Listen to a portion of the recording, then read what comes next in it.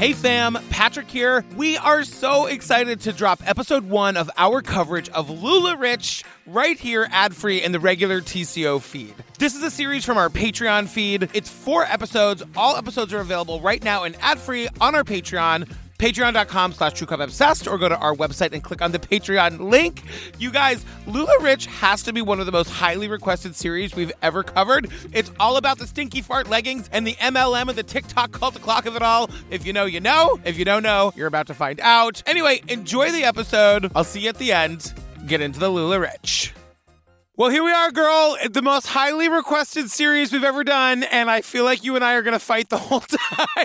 Look, it's going to be 4 weeks of the patriarchy, of misogyny, the toxic culture of girl bossery, all because of like ugly leggings with hamburgers on the vagina. So everyone, you wanted it. Buckle up, pull over, whatever you got to do. Let's roll. LuLaRich, episode 1.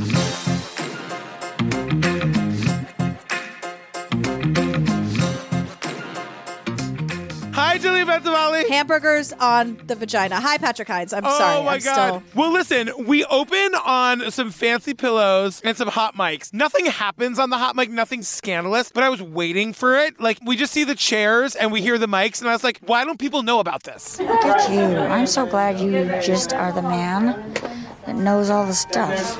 Okay, hey, we're going to work, babe. Oh, yeah. Look at you. I'm just so glad that you're a man and you know all the stuff, says Deanne of Deanne and Mark. And then she's like screaming about the tassels on the car. Like, they're very nervous. The whole thing about like what's happening here is they are very nervous. So they're sitting down. She's deflecting attention any way she can. She's trying to fix the rug and with those stupid shoes and all. Like, she's obsessed with that rug. And then she's yelling at the director. She's like, I don't know where I'm looking. Yeah. Look at me, and by looking at me, you're going to look right into the camera. I do this sometimes. I don't know if anyone else has experience in this, but when you try really hard to be nice to someone that you're murderous about, because she's like, I don't know where I'm looking, and the person's like, if you look right here, if you look at me, it means you're also looking at the camera, okay?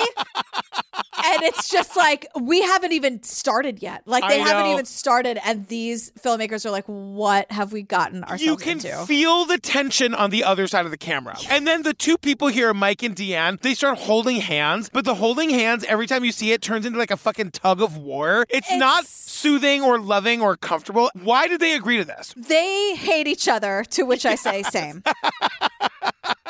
All I want to do is stop podcasting and join an MLM. No, you don't. You say that. You have no patience for any of it. You think you want to count inventory and like go through invoices? Give me a fucking break. You have no interest in this at all. You want to be right at the top and for 5 minutes and then be done with it. Look, I am really motivated by the sales aspects. I think I'd be really good at it. I understand how intoxicating it can be to like make $10 on something. Like, I really get that.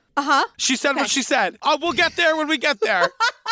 So, right at the top, we learn what we're about to talk about is a big fucking pyramid scheme. Well, yeah, it's an MLM. Also, so these like 3 to 5 minutes of this coming up on, very intense. We see the entire 4 episodes in 3 minutes. But you know my favorite line in the entire coming up on? One of the women goes, the whole house smelled like the dead fart leggings. Like, it was so bad. Dead fart leggings. Oh, that's Roberta. Hold tight. She's a major player on this. But we see all of these like social media videos of Deanne, who's like the main woman here. The camera is so close to her face, you can't even see her whole face. You see her eyes and her nose, and she's screaming about how you're not trying hard enough. I'm just so upset because my business can't succeed because I don't have the leggings to take care of all my customers. Well, guess what? Then you're obviously in the wrong business. But the camera away, I can't see you. What am I looking at? Oh, God. Here's my question. Before we go any farther, I'm just going to ask you now, is it possible to start with good intentions and create like a pyramid scheme by accident? Look, we ask this question a lot with cults. Like, did you always want to be the rapey murder cult? Like, did it start there, or did you just start like, I'm going to trick these people? No, because I don't even think it started as tricking these people. I believe them when they say it was a money-making opportunity for them and for the people that they were like bringing into the pyramid. I don't really buy that. I believe that there's a point that you realize what's happening, but like, would you even know how to start a pyramid scheme? You think they're smarter than us? No way. Yeah, but they did Amway okay? They've been in this biz. They've been around the block. There's a lot of like passive voice here. Like, this all just happened to me. And there's a lot of like, well, we ran the numbers, but they don't say what the numbers are. Like, it's lots of plausible deniability, things that are just vague enough and just specific enough. And just, I think they knew. I don't like that comes with time. I think that, look, at some point you're like, fuck, we're going to go down for this eventually. Like, you know, my biggest fear in life is like Steve not paying enough taxes by accident. And then like 30 years from now, we get arrested on tax evasion. Take everything. I want nothing. I just want to sit in a booth and scream at your face. I don't need to be paid for it. If that's your biggest fear, you married the right person. Also, you love him, but like Steve would never. Love is secondary. Keep me out of prison. That's my number one. Steve and I have discussed our views on taxes and how early to pay taxes and always overestimate. So like, I know you know your husband better than anybody, but I'm saying if that's your biggest fear, you married a good one. He's a keeper, that's Steve. Steve, I've been incarcerated. Oh my God, Steve. We're going to the LuLaRoe home office, Corona, California. I wrote, these two idiots are Deanne and Mark Stidham. Stidham. It's LuLaRoe. I don't expect you to say it right every time. I'm just going to correct you. LuLaRoe, which is like. Wait, LuLaRoe was the name of the Golden Girls Cafe that they built up in Washington Heights that existed for a while. It was called LuLaRoe. Yeah, or maybe it was called RuLaRoe. I can't remember. But it was like Rue McClanahan donated all of her like costumes and shit, and they opened up a cafe that lasted like up until the pandemic. I can't believe you don't know about this. I can't believe I don't know about it either. Maybe it just got lost in this weird brain of mine. I feel like it's something we discussed and then it just left. LuLaRoe, I'll get there. So Deanne and Mark, two idiots, very excited to tell their side of the story. When Mark and I met, I was raising 7 kids and being a single mother and going through divorce. Oh, I wrote, whoa, like holy fucking shit. 7 fucking children? Oh my God. Well, that's not nearly enough because in 1995, she's waiting for a plane ticket on standby. We don't know how, where, or why. She got the last seat. She sits next to Mark. Bada bing, bada boom, they're in love. Do you not believe this origin story? There's a lot in Deanne's origin story that I don't believe for a second, but I just don't know. Like, okay, I'm sure she was on a plane, but it's just weird. Like, she has 7 kids, single mother. She tells a story about how she buy 1 hamburger from McDonald's and split it among the 8 of them. Yet she's on a plane. I'm sure you do what you have to do. I'm just very interested. If you're going to tell the story, Deanne, let's tell the story. You know what I'm saying? You make a lot of good points, Pensavalli, I'm going to say. That's what we pay you for. So they're married 23 years. They have 14 children. That's right, everybody listening at home. Oh, my God. 1, 4, 14. They're Mormons. Yeah, but they're not all biological kids. And I want to say when we get there, they really cared about, like, adopting kids and giving them a better life. And I don't know, they seem like good parents. Like, you had me at adoption a little bit, and it's hard for me to be like, well, they're bad people. Well, yeah. We didn't even get to the leggings. I don't, you know.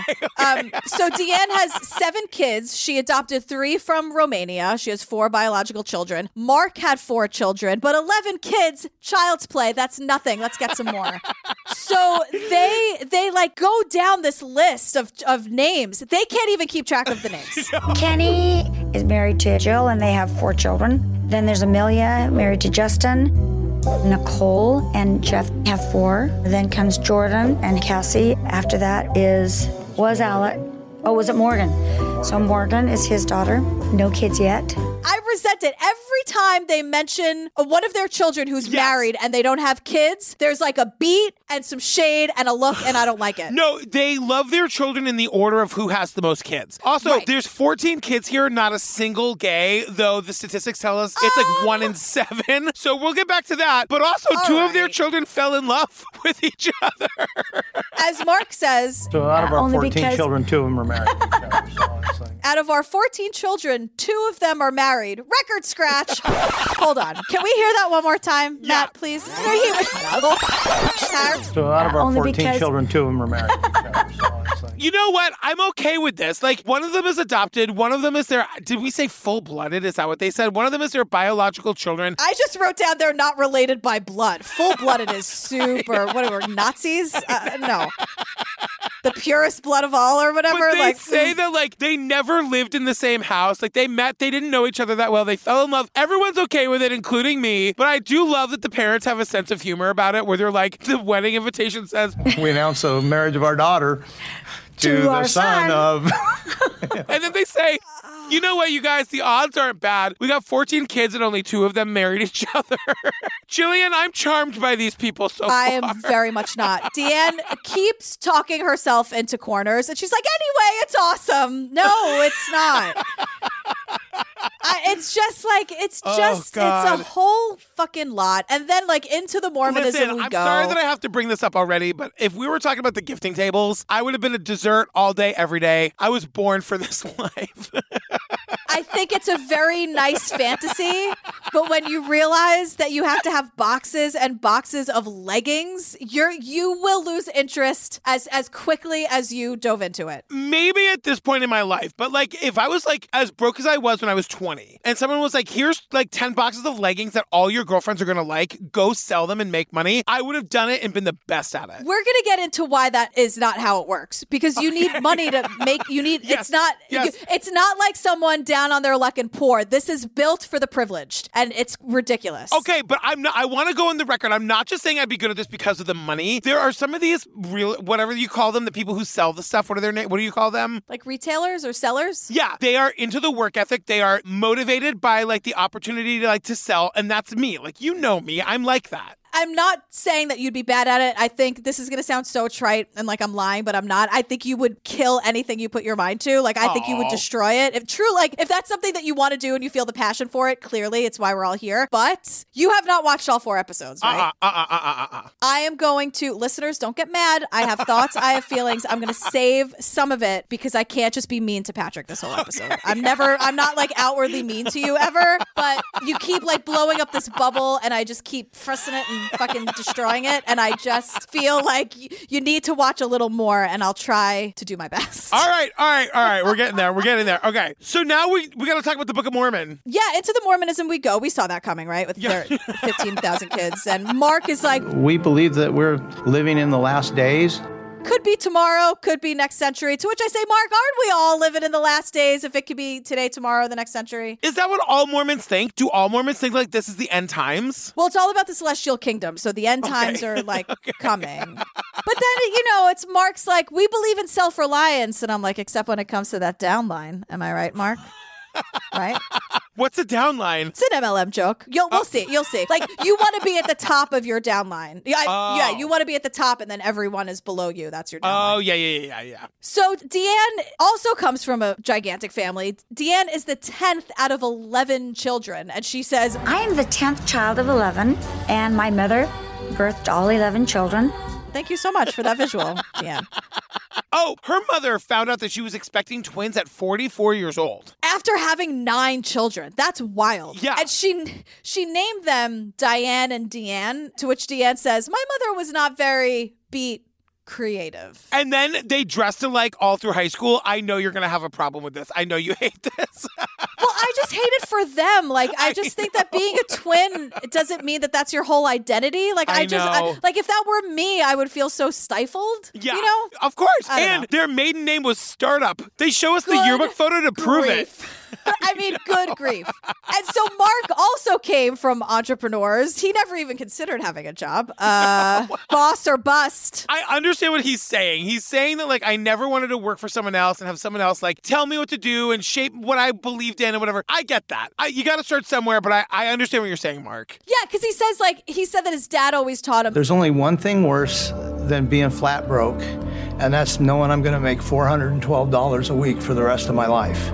And then Mark starts to cry, and he is so like this stupid, like fake macho bullshit. He's like, sorry, I didn't know that would get an emotion out of me. You can't even say it. You have to just say an emotion. But it's also like, that's a really shitty thing to say, because the whole thing of like, live your dreams, follow your passion, that is, all of that fucking comes from privilege. Some people just have to have the job where they make $412 a month. We aren't all able to rise above our circumstances. Some people just have to feed their fucking families. Like, it is such a narrow-minded thing to say that out loud. And like, I think, yeah. Good for you, but like, there are plenty of people for whom that is not an option, you know? But the thing is, like, they don't believe that. So they guilt these women. Like, if you're failing, you're not trying hard enough. Like, what is your problem? And it's like so toxic. So anyway, Deanne tells this ridiculous story that never happened. She tells the story, to work of fiction, honestly, that her mother booked this great catering gig, right? This story, I wrote down Jillian's going to say this never happened. I believe you. Never, ever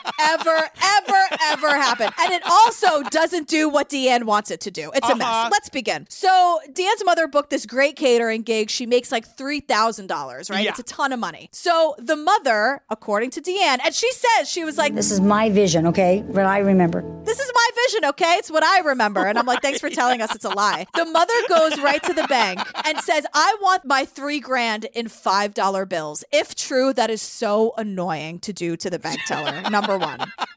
The mother comes home again, Deanne's memory, with a bag full of money. And she said, come quick, come quick, come quick. Everybody come and go to the bottom of the stairs.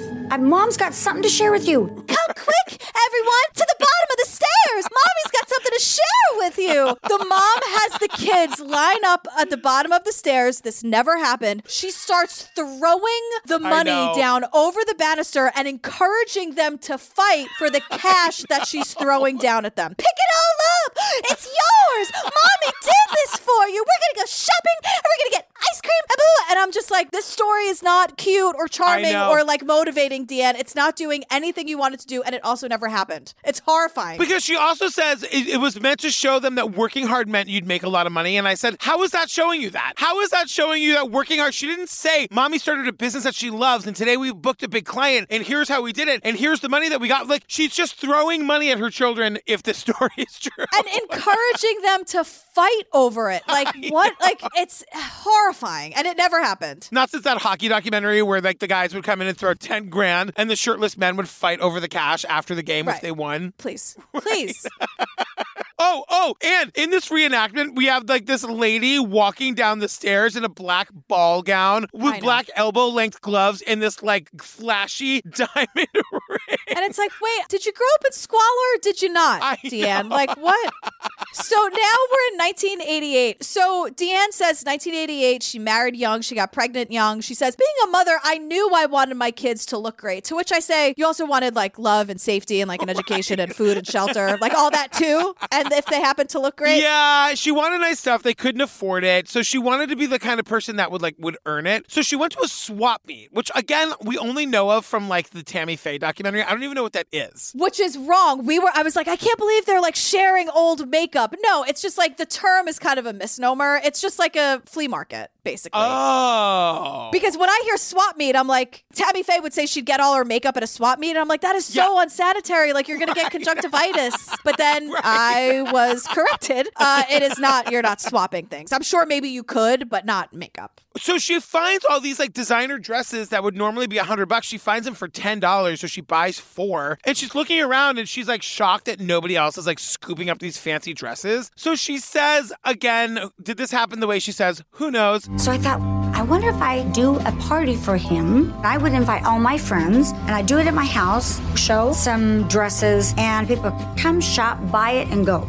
I think we sold like 300 dresses. The guys that I bought dresses from, they were shocked. He said, okay, Deanne, if you can book dress parties, I'm going to give you the profit to all these dresses. The guy from the swap meet is like, what? Like, you're a genius. And he says to her, like, okay, Deanne, I'm going to let you sell these dresses and you keep every penny of the profit and I'm going to let you start your own business. Let me tell you something. Pay attention to the way Deanne speaks. Everything just happens to her. This guy allows her to sell the things. I'm going to let you start your own business. Those are her words. Like, this passive voice is very odd. And this also never, like, what are you talking about? Why would this guy say, why don't you take all of my inventory, take it with my compliments, sell it all, happy dress party, good night, good luck, God bless, Merry Christmas. Like, what? It doesn't make any sense. No, it doesn't. But she says that, like, she wants to do this dress party thing. She wants to make it work. She says she's, like, booking, like, pop-up dress. So, oh, my God. Jillian, I'm just having a realization. Am I right? Well, she's taking what happened with LuLaRoe. Did I say it right? Yeah, but who cares? Okay. She's taking what happened with LuLaRoe, and she's building backwards to make a mythology. Oh, my God. I'm just realizing that. Yeah, because she's a girl boss. Oh, I hate that term. But you're exactly right. She's working her way backwards. To make herself a saint, and she's not a saint. Or to give her like an interesting backstory. Yeah, so she says that she's booking these pop-up parties or whatever. She's saying she could do 4 pop-up events a day where they'd be an hour and a half long. She did do them in Arizona, in Utah, and Vegas. So she would do 15 parties in 3 weeks in 3 states. And then she's like, I knew that I had a goal of how many pieces I needed to sell because I'm not a numbers person. But by darn, I know what's in that bank account. I brought home about $40,000 cash profit. And I did that for about 27 years. I did that all by myself for 27 years. And then 27 years into this gig or whatever, one day her daughter's like, Mom, she wants a maxi skirt. She asks her mom to make her a maxi Everyone skirt. slow down. What the fuck is a maxi skirt? It's one of those skirts that's long all the way down to the ground. Oh, why do people want those? I don't know. It's not really my style. Okay, I've never seen anyone wear that ever in my life. Yes, you have. It's just a skirt. It's like a long, like flowy skirt that is supposedly very comfortable. Okay, great. Can I wear one? Sure. But they have Okay, like maxi dresses, like the dresses that just go straight like all the way down, like a maxi skirt like goes all the way down. There's an excellent chance I'm wrong. Okay. But like once again, all of a sudden she was cutting skirts on the kitchen counter. Right. Then she's like, she's selling dresses. Again, where do the dresses come from? With the maxi skirts. And she goes, within 5 months, she sold 20,000 maxi skirts. Is she making 20,000 skirts? I don't know, but I have a note here that says, I gotta tell you, I'm loving this story so far. I hate it. You're right, because it's like, where on earth would she make 20,000 dresses by hand, by herself? Like, you need on a her production kitchen team counter? for that. Because then Mark's like, I gotta tell you, we would just start buying random fabrics. Deanne would call me on my way home from work, pick up a fabric and all this stuff. And I'm like, wait, so she's making them all? I don't 20,000 in understand. 4 months, right? Yeah. Talking it through with you really is more eye-opening than just watching it on my I'm happy to help. And this is free of charge. Like, don't even worry about it. Like, this is just with my But I'm compliments. telling you, I would still be great at selling them. That's all I'm I saying. don't think you would. That's I don't want you to be so good at something that's so shitty. I think that's where it's coming from. So then Mark's like, While she was out selling them, I started helping her get production done. And that was how I kind of started into the business with her. She invited me to get involved with it. I'm not sure if she invited me or if I just pushed my way in, but regardless. maybe I pushed my way in regardless. And I'm like, Mark, you're showing your true colors here. Big time. And then Deanne goes, do we get into fights? We do. And it's wonderful. Unsubscribe. I know. She's like, I love it because we have so much passion. That's the fight and the passion. And I'm like, don't do this. Don't do this. You're in a toxic relationship. She goes, there's a lot of times I hate him. I don't even like him. And Mark goes, There's a lot of times I hate him. I don't like him. But you know what? A lot? Wait a minute. Let's clarify that. A lot? We're going with a lot now? When it happens. wait, a lot? And she goes, well, anyway. So it's 2012, and we get the backstory on how the pyramid scheme started. And this is where we meet Brittany Hunter in Utah. Yeah, Deanne just meets her. I don't know where they meet, but they meet. And Brittany's like, I have 10 friends, and they've heard all this buzz about these amazing skirts. And my 10 friends want me to come to you to pick out 10 skirts for them. And I'm like, I'm going to pick out... Because Brittany calls her, so she's on the phone with Deanne. Right, but I'll pick out my own skirt, Brittany. Right. Brittany is saying her friends are asking her to be the middle person between them and Deanne. Out of the blue? I don't get it. The point is, Deanne is saying, she calls Mark and she's like, this young woman is looking at me and saying, I love your work. My friends loved my skirt that I bought from you and they all want one. So I want to get them for them. And she says to Mark, how can I make this profitable for Brittany? And he says to Deanne, You sell them to her for this, and she gets to make double the amount of money. She picked out 20 skirts. I said, Brittany, I'm going to let you buy them for this much. She did the math in her head, and it was instant cash and an instant opportunity. you sell her the dresses at wholesale and let her sell them to her friends at a markup. What is illegal about this? Nothing. Yet. Okay.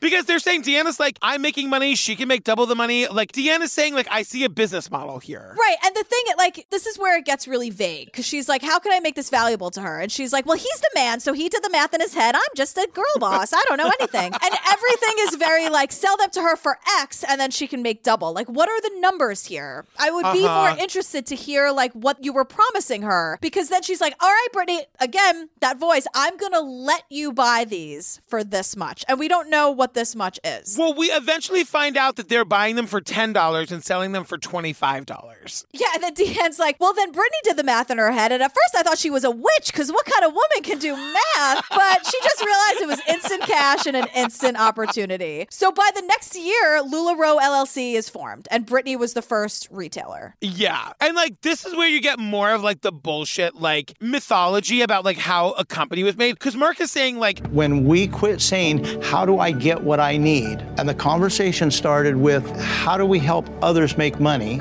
That's where the business started. That's where the growth came from. Some fucking PR asshole told you that. That's the line they cooked up for you to say, like, this isn't about us making money. This is about helping the community. And it's bullshit. Right. So now we meet Jill, the journalist, and she explains MLMs to us, and they're also known as direct sales. And she says you start with a very small number at the top, and then you recruit below. And those people sell goods for a commission. Then the commission goes up the downline. Right. We know this. We've covered this 100 times. Like, we know how, like, pyramid schemes work. Yeah, the graphic is a pyramid on the screen as they're showing it. Like, the graphic is literally a pyramid. And Robert Fitzpatrick is an MLM expert. And he's like, officially, MLMs operate as income opportunity based on selling products, like Tupperware parties, which, if I may, sounds like a terrible party. But he also says one person recruiting a multiple of other people and getting some of the money that they put in. They, in turn, each will need a multiple of people. So the number of people involved keeps increasing exponentially. You can only go about 13 levels, and you pass the population of the human race on Earth. These are doomed to fail every time, and you can only go as far the downline as like level 13, because then you've reached every single human on the face of the planet. The only way to make money is being Deanne or Brittany, like the first 3 to 5 people in one of these things, or Sarah from The Vow. You know what I mean? Like she got in early. That's why she made so much money. Yeah, 100%. Because what Robert, our expert, says, what's really being sold is the unlimited opportunity. So it's this like you're just dangling the carrot and have them chasing the dragon the entire time, knowing full well that only like the first few of you are actually going to make any money. But this is why I'm saying to Deanne and Mark, why did you have to do it? Because eventually what makes it a pyramid scheme is that people have to buy in, right? So that's what makes it a pyramid scheme. And I'm saying, why did it have to become that? Why couldn't it just be a wholesaler? Like, that's for me the thing about this that isn't illegal. When Deanne is saying, I sold it to her for 10 and let her sell it for 25, and Deanne's making money on volume and the other girl is making money on markup, that's just wholesaling. So I don't understand why this had to go another way. Like, Deanne and Mark, you still could have been fucking rich. Why did you have to do it where you change it to a thing where people had to like buy in at the $5,000 mark? That doesn't make any sense to me. And it's also, you're absolutely right. And what it also is, it's the recruiting, because you now, part of the whole gig is getting other people involved below you in the downline. So you get the money that the new people, and up it goes, right? I just want to say for the record one more time, we could have stopped at wholesaling. You know what I mean? Deanne and Mark, you still would have made fucking so much. People loved your product. I don't understand why you had to ruin it for me, Deanne and Mark. I also don't understand why people love the product, but we'll get there. This documentary includes footage from the depositions of 2019. And the footage is interspersed throughout, and the editing is chef's kiss, because Mark and Deanne will say one thing to Amazon. She did an actual chef's kiss. It's amazing. Not a visual medium, unfortunately, but hopefully it comes through. Because Mark and Deanne will say one thing to Amazon sitting down, and then it'll cut to a totally different story in the deposition. Yes. For example, Mark is being asked, this made me crazy. I don't know if you even picked up on this, but it made me nuts. With the thing with the paperclip? Yes. Mark is being asked a question, and he's fiddling with the paperwork and re-clipping this big paperclip, and it is so smug, and it is so annoying, and he won't answer the question until he finishes fixing the paperclip. So there's this long pause as he's smugly like fiddling with the paperclip, and it made my blood temperature rise. I hated it. When did you first learn what an MLM was? Probably in about 1982. It is really fucking bad. They're asking him, like, when did you learn about MLMs? And he finally says in, like, 1982, or actually before that, because his parents were distributors in Amway. Now, do you know the thing about Amway? I mean, it was in another documentary that we covered. Like, that's as much as I know about it. Amway is, like, super religious. Like, the videos that they show, it looks like a sermon in a mega church. And so Amway funds, like, Christian conservatives in politics. And do you know who founded Amway? Richard DeVos, who's Betsy DeVos's father-in-law. Oh, yes, of course.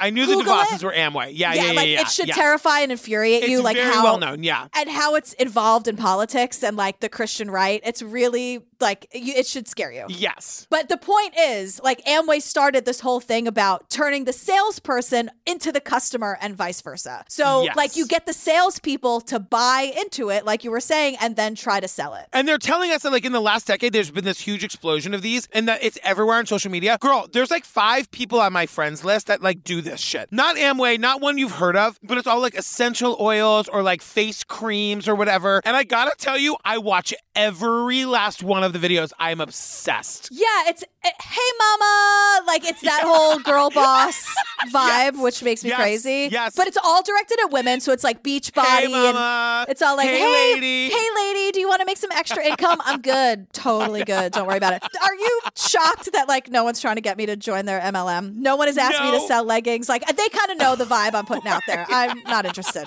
in your leggings.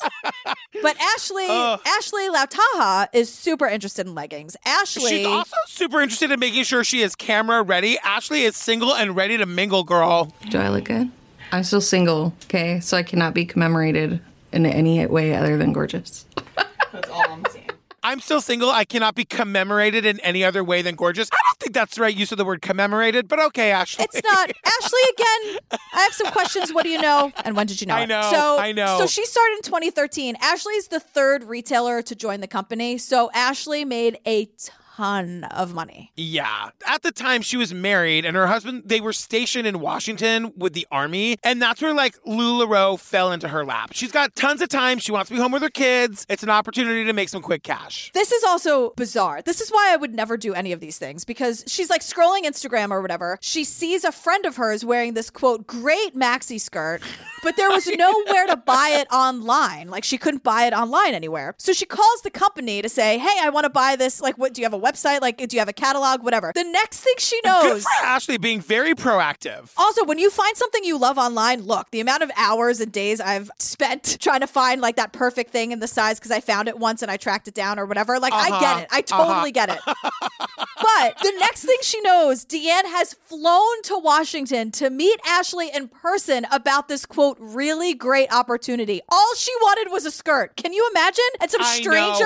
is flying across the country? There's got to be more to that conversation because Ashley's like, I was pregnant, I had 2 kids, I just graduated from college, and like I wanted to stay home, and I wanted, like, they must have been on like a Skype or whatever, because Deanne must have seen something in her that was like, you. And she was right. I mean, like, Ashley ends up being great for the company. Yeah. So Deanne sees dollar signs and she decides to take advantage. Pitch Ashley this wonderful opportunity. And Ashley did it. Like, Ashley was just like... And we would put them in like big Tupperware bins. I would put them in the back of my SUV and take them to people's houses. There are lots of women who still remember me lugging those Tupperware bins around and just being like, what is this thing that you're doing? Like, okay, I'll buy a maxi skirt. This is where I see myself in this, because she's like, you know, you would like do these house parties and sometimes you get there and like the lady of the house would be like, I want to do this on the 3rd floor, and you'd have to drag 1,000 pounds worth of like skirts up. I could totally see myself doing that. If I'm like, I'm going to pull this shit out. I know how to sell it. She said she never left a party that she didn't sell at least a couple of things. She's making money hand over fist. Like, for Ashley, it's totally working. And she says something that I think is very important. She says, a lot of us who joined in the very beginning were of the belief that success is the best recruiting tool, right?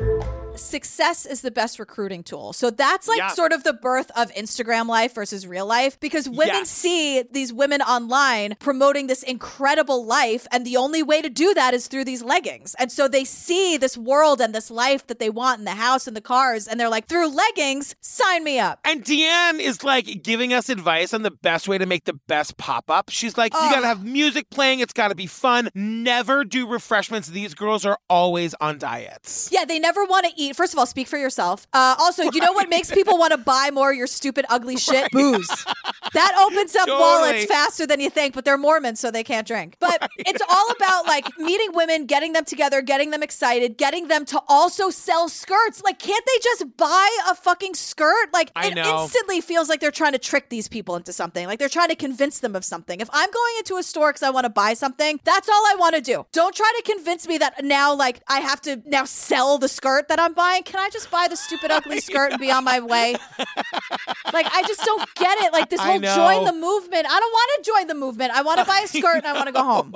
It's so weird. Like, isn't that weird if you really think about it? Like, you're just trying to buy something and now you have to also sell it. It's so odd. But can I tell you, though, how many times in my, like, younger life I Googled, how can I make money working from home? Job working from home, working from home. Like, this is the promise that everybody who, like, doesn't want to have a traditional job or wants to, like, be at home with their kids, this is, like, the job that everybody wants, you know? Right. And everyone just wants to believe it. That's the other thing. Well, right. Especially when sudden it's like, here I am in my new Lexus, just telling you about these new leggings. And when you see it, seeing is believing, right? Totally. So Ashley meets a woman named Lindsay Wheeler. She met at a booth at one of the pop-ups. Lindsay buys some of the product and like is immediately hooked. She calls Ashley. She's like, I want to join the company, but I don't want to step on your toes. And Ashley's like, the more the merrier, girl. Yeah. And so this is where we get more to like the whole like social media aspect of the recruiting, because they're all telling us like, LuLaRoe promised women, if you're willing to invest enough of your time, energy, effort, and money, you will get this great payout. If you're willing to invest your time, effort, and money, you will make a ton of money and be successful. And that goes back to exactly what you were saying before. That's the privilege of it. Sometimes that can't be your life. Yeah. And I'm like, you know, Deanne keeps popping in and saying like, I would meet all these young retailers who really wanted to do this. And I was like, let's do it together. And I believe that like Deanne I don't believe people set out to be evil, you know? And I'm like, did she just find herself in an MLM by accident? I don't believe that she set out to take advantage of people. I just don't believe it. Because I think she wasn't talking to women who were like broken down on their luck. Because an example she uses is the first retailers. They just kind of said, well, my husband and I just built a beautiful home, but I want all new furniture. There's no money for that. And so, man, they started hustling. That is very different than the women that come along later down the line and realize I can't make rent, I can't feed my family, but I can do this from home. Those are two very different women. Because the difference is, and I have it right here, this is where she's saying like, I just make it real simple and easy. Pay us $10 a skirt, sell them for $25. So you get $15 a piece profit. That's just wholesaling. And then eventually there becomes the $5,000 startup buy-in, and that's when it all changes. And they don't say it here, but my guess is that like Deanne actually wasn't making enough money selling them for $10 a skirt. And so in order to keep the company afloat, she had to do that sort of buy-in thing. So it was a guaranteed windfall every time. I'm assuming that like if Deanne could have kept wholesaling, she probably would have, but she wasn't making enough. You know what I mean? Well, let's get to 2014 because now leggings have been added to the product line, and that's why we're all here. I was promised leggings. Why am I talking about maxi skirts? Are they or are they not the ugliest patterns you've ever seen? Please, girl. I don't understand any of this. Like, I really don't. I don't understand leggings in general. I don't know why anybody would ever wear those. I mean, I didn't leave my home, so I'm wearing them now. But I'm wearing fine, but like, I've never understood the leggings thing. Also, every pair of leggings I own is black. Okay. But these women, all of these women are just like, they're talking about these leggings. They're the best things I've literally ever felt in my life. I got a black pair of leggings, and they were thick, and they were soft, and I was like, these are amazing pants. I love them. It did feel buttery soft. The material was super stretchy. It was perfectly fitted to anybody's body, and I fell in love. Buttery soft. Oh my God. I mean, my God. And when I say ugly, and we'll get into it, that it was almost like the point to make them as ugly as possible. But this is where we meet Roberta. Roberta is the one with the podcast. Roberta is like a major player in this. Wait, Roberta has a podcast about LuLaRoe. What's it called? LuLaRoe. But yeah, it's like leaving the MLM cult, and her friend Sarah Edmondson was just on, or she was on a little bit culty or something. Please. And now, like, we meet this woman, Lauren, and Lauren is explaining this to her friends, saying, like, isn't this wonderful? I'm going to be a zillionaire and I work from home. And the friends are like, Lauren, girl. Well, what's the catch? And I'm going, well, I don't think there is one. I mean, you own the inventory. That's not like any other business. People can feel it. They come over. They see it. There's, pricing. They pay right there. I mean, it's literally a store in your own home. There is no catch. They're saying that, like, this business is different from these other MLMs because, like, when it's Mary Kay, you're all selling the same makeup, right? But with this, it's like we actually were all selling different things. Like, we would pick the stuff that we liked. And so if one of our customers was like, oh, I want that, but I can't get it from you, you'd be like, oh, let me check with my team. Like, it felt like these people were working together, women supporting women. And, like, that's what made it feel different to them. Right. So enter Courtney. It's 2015. LuLaRoe has 500 retailers now. They're growing and growing. Courtney sits down. She immediately needs a cocktail. Girl, same. And like, we're seeing her social media videos and it's just so embarrassing. And like, I appreciate that she's here and being honest about it, but it's very like. So this is part 2. Hold on, that's a gang sign. Part 2. That's peace out. Part 2. Part 2, no, that's a gang sign. No, that's a peace sign. Oh, no, God, I know. They're just trying really hard to seem like perfect and everything's wonderful and they have so much money and it's all about the leggings. And so she says like within a year, she reached the highest level at the company. So even though it's 500 retailers, like she was still in like pretty early on, right? And she has twins and she joined this twin mom group on Facebook and that's how she found out about the company. Well, she had been working in corporate America and she's like, I was working in corporate America, rising up in the ranks. I never really saw my children much because I spent more time at work. I felt like I was missing out on them growing up. And this is what I was saying earlier. It's like everybody with kids who wants to be a stay-at-home parent is like, what's the job where I can work from home and actually make real money? And she said, like, for her, this was it. And so then we see this super culty recruitment video, which is like a horror movie. You are beautiful, amazing, smart, compassionate, confident, free. We are mothers building a community, making a difference through social retail. We are LuLaRoe. We are mothers building a community and making a difference through social retail. Woof. And it's all about like, I'm not invited because I'm not a mother. Like truly, it's very like white mothers with the privilege and the McMansion and you just need the money to fill the house that you just built. Like it's very, very white privilege. But this is where we have the shift, right? Because before now, it was like you buy them for $10 and you sell them for $25, you make $15 on every pair. Courtney calls the lady in the twins parenting group that she liked the leggings of. And the lady was like, look. And she explained to me that it was a newer company. And if I wanted to join, now was the time. She then told me, well, there is one thing I need to talk to you about. And that's the startup cost. $5,000. You got to invest $5,000 for startup costs. And Courtney was already in debt. She was really struggling financially, and she does it anyway. She goes out on her lunch break at the job she hates, gets a loan, and does it without telling her husband. And then the husband is like, I hate to say it, but he's like, the man is kind of the voice of reason. He's like, no company should have you buying into it. Like, that's ridiculous. And Courtney is like me. She's like, well, maybe, except that I'm Courtney and I'm fucking amazing and I'm going to do this really well. And she does. And she's also like, thanks, honey, but I already gave them all the money, so now I just have to be good at it. Like, now, like, she just has to make it all back because she's already in debt, and oh my God. So Courtney's like, this is totally different. Like, just let me do this. And it's this whole, like, I've spoken about this before. This whole thing, like, love what you do and you'll never work a day in your life. Fuck that. Fuck that. That's not what this is. It's like, if you're passionate about the brand, then it's not really work. Yes, it is. Yes, that's so dangerous to say. You guys, like, Jillian and I are two people who fucking love our jobs. Like, we could not love our jobs anymore. It is still stressful, high stakes. It's almost 7 o'clock right now. I haven't seen my kid all day. Like, you know what I mean? Like, that whole idea, the whole bullshit. Like, I have the greatest job in the world for me.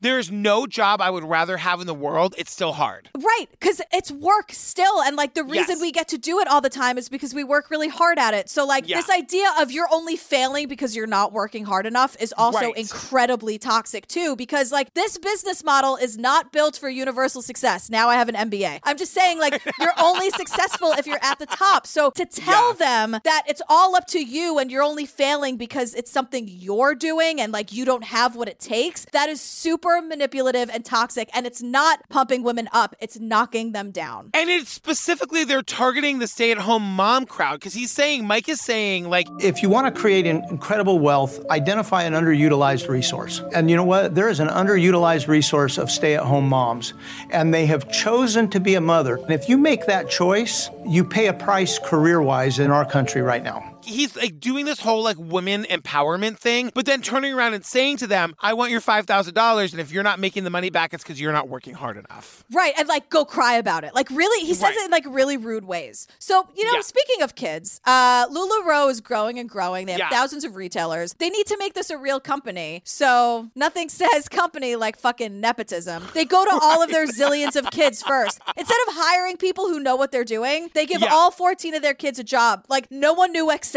No one knew how to run a business. They just hired them. It's a family of Patrick Hineses. Are you kidding me? That's why you'd be so good at this. But like, we're not a Steve in sight who knows how to organize anything. Like, no Steve. And also though, however, no one's going to ask any questions if they're all like just happy to have a job from their parents. Not only are they happy, they're sobbing. They're so grateful. They asked for our help.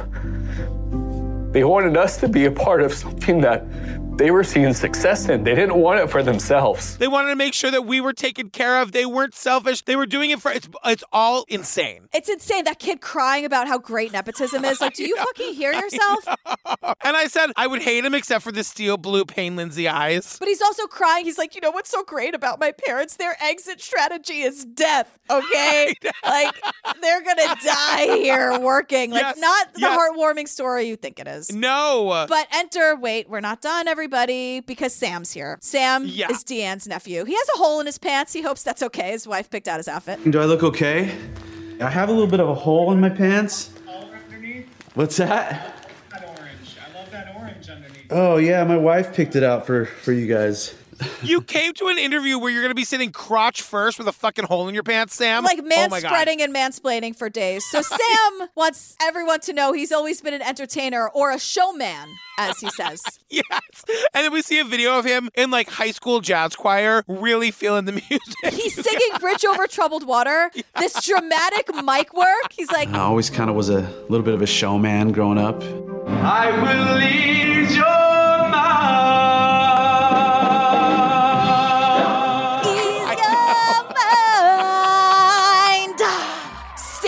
Just like accepting the applause rolling over him. Sam's got this amazing story to tell because he was hired to like run the events division or whatever. No experience whatsoever. He's the first one to say it. He's like, I'm her nephew. Like, that's the only reason I got this gig. I had no idea what I was doing. None at all. But at one of the first events he's got to arrange, Deanne is getting this like big award from who? I guess they're giving themselves awards now. Very Scientology. Very NXIVM. It's exactly. And so he really wants to do it up and hire somebody that these like young women who are the retailers will love. You guys, they go right to Mario Lopez. Mario Lopez, who the shade, Sam's like... It worked out perfect to get Mario Lopez. He was available. He was way under budget. Mario Lopez had nothing to do, and we got him for a song. And I'm like, oh my God. Can I tell you, Mario Lopez is the busiest man in fucking Hollywood. When I was making the Abducted in Plain Sight podcast with Sky, we were invited to go on Access Hollywood. So I go out to LA with Sky. We get literally a 90-second segment, but they wanted us there like 4 hours early. Sure. Mario Lopez was there the entire time. 2 cell phones, one in each ear. He would literally do takes with his cell phones behind his back, and then they call cut, and he put the cell phones back up and walk out the back door.